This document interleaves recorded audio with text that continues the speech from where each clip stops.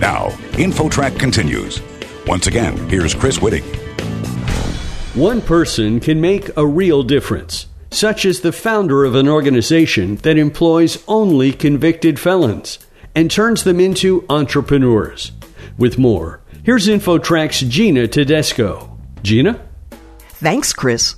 We've heard much about restaurants suffering financially during the pandemic, but we don't often hear about farms that have been unable to transport food to market or had no market at all with closed restaurants. One farm faced all of that and the likelihood that its vitally important flavor of social responsibility would be wiped away. Joining me now for an incredible story of coping is Ajit George, founder and managing partner of Second Chances Farm in Wilmington, Delaware. It's a story that's attracted White House interest. Mr. George, yours is one of the few horticultural facilities that focuses on giving jobs to former offenders who'd been in prison. How did you get involved in that? It's a long story. The short version is that I retired from my real estate development activities in 2010. In 2011, I was granted a license by TED to organize TEDx Wilmington.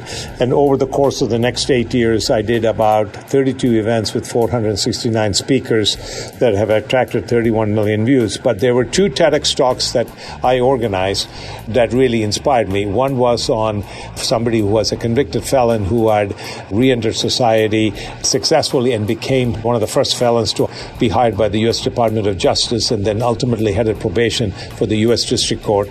And at the same event that he spoke, there was somebody else who spoke about an idea that's brand new to me, the idea of an indoor vertical farm in urban areas. And it occurred to me that I could perhaps tackle the problem of recidivism, which I was starting to get familiar with, even though I had no direct involvement in prisons or been to prison or even visited a prison, by essentially creating an indoor vertical farm and hiring exclusively returning citizens. And that journey started in 2015, and in 2017 I became very serious, and on my 63rd birthday I got 63 friends together to be my accountability partners, and I said, I don't have children, I have a red standard poodle, and so I said, I want my legacy project to be 70 returning citizens to be made compassionate capitalists by the age 70, and I want to do it by creating indoor vertical farms. And that was the promise I made 3 years ago on May 10th, and I'm trying to fulfill the promise I made. And of course, you give much more than just a job. What knowledge and experience does the farm provide to your employees? Well, we are very proud to say that we are not trying to create a new class of jobs. We said green-collar jobs, but in reality, what we are trying to do is teach people how to be entrepreneurs. We say in our farm we produce two things. We produce herbs and fresh greens, and the second thing we produce is a new crop of compassionate capitalists. And we only do that by essentially focusing on the fact that we are not trying to create jobs, by really teaching them how to be entrepreneurs, and frankly, them to be compassionate capitalists. Because most returning citizens have a scarlet letter, particularly if you have a felon, and that leaves them vulnerable to be terminated by an employer. But if they're an entrepreneur in charge of their destiny, they absolutely have less risk of doing that.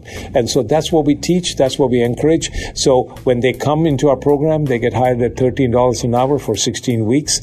And after 16 weeks, if they like us and we like them, we give them an opportunity to be a 52-week entrepreneur in residence. That's very specific language we use, entrepreneur in residence.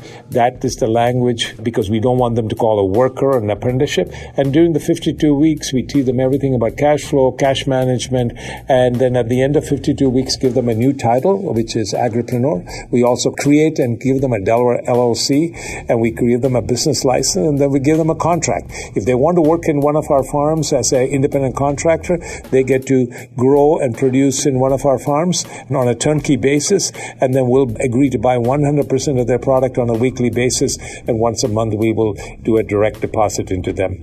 And at the end of 10 years, which is typically the life of opportunity zones, which is where we are situated, when we exit, and I surely hope to exit by age 75 if I'm alive, what we have promised the returning citizens who are working in that particular farm at that time is they will get 10% of the total equity of the company. Because you can't be a capitalist without having capital. So it's like having a stock option without paying for it. We're visiting with Ajit George, founder and managing partner of Second Chances Farm in Wilmington, Delaware, that serves a recipe of fresh food and social responsibility.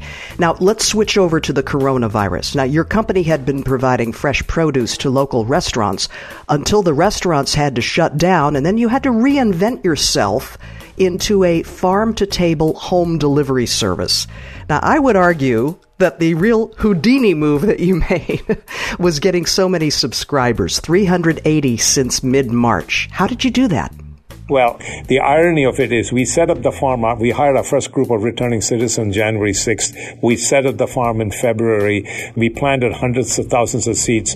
And our first crop that we were going to harvest was March 16th, Monday, March 16th. We had pre-sold all of it to restaurants. And the same afternoon as we were harvesting is when the governor of Delaware shut down all the restaurants by 8 o'clock that day. So the real Houdini moment was we lost all our customers in the first harvest.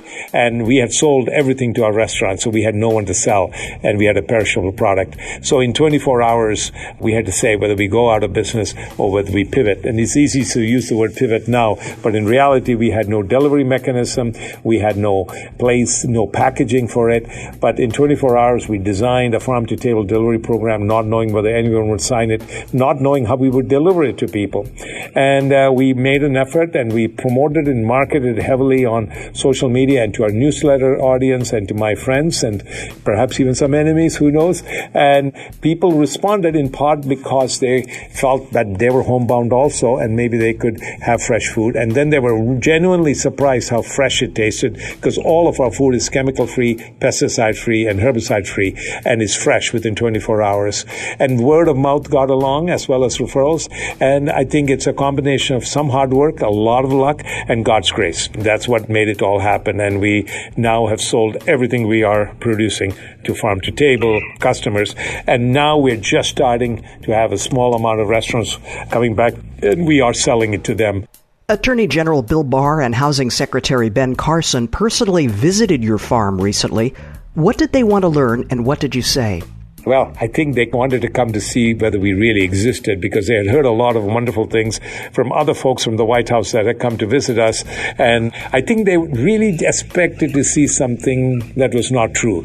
I think they found it hard to believe that almost our entire workforce is returning citizens, except for a small leadership team, and that they are running this farm that is producing incredible crops, that tastes unbelievable. Attorney General Barr and Secretary Carson tasted our food and couldn't believe how good it tastes. And then they got to listen to the testimony of our returning citizens and their stories and journeys from how they ended up in prison and how they ended up in the Second Chances Farm. I think in large part because the Attorney General is in charge of overseeing the First Step Act, which was a bipartisan act passed by Congress to help deal with recidivism. That comes from the Attorney General's office. Secretary Carson oversees the opportunity zones, which we are an opportunity zone business in an opportunity zone. I think, honestly, they came to see whether we were for real. And I think seeing the comments after they left their visit, I think they now believe that we are real.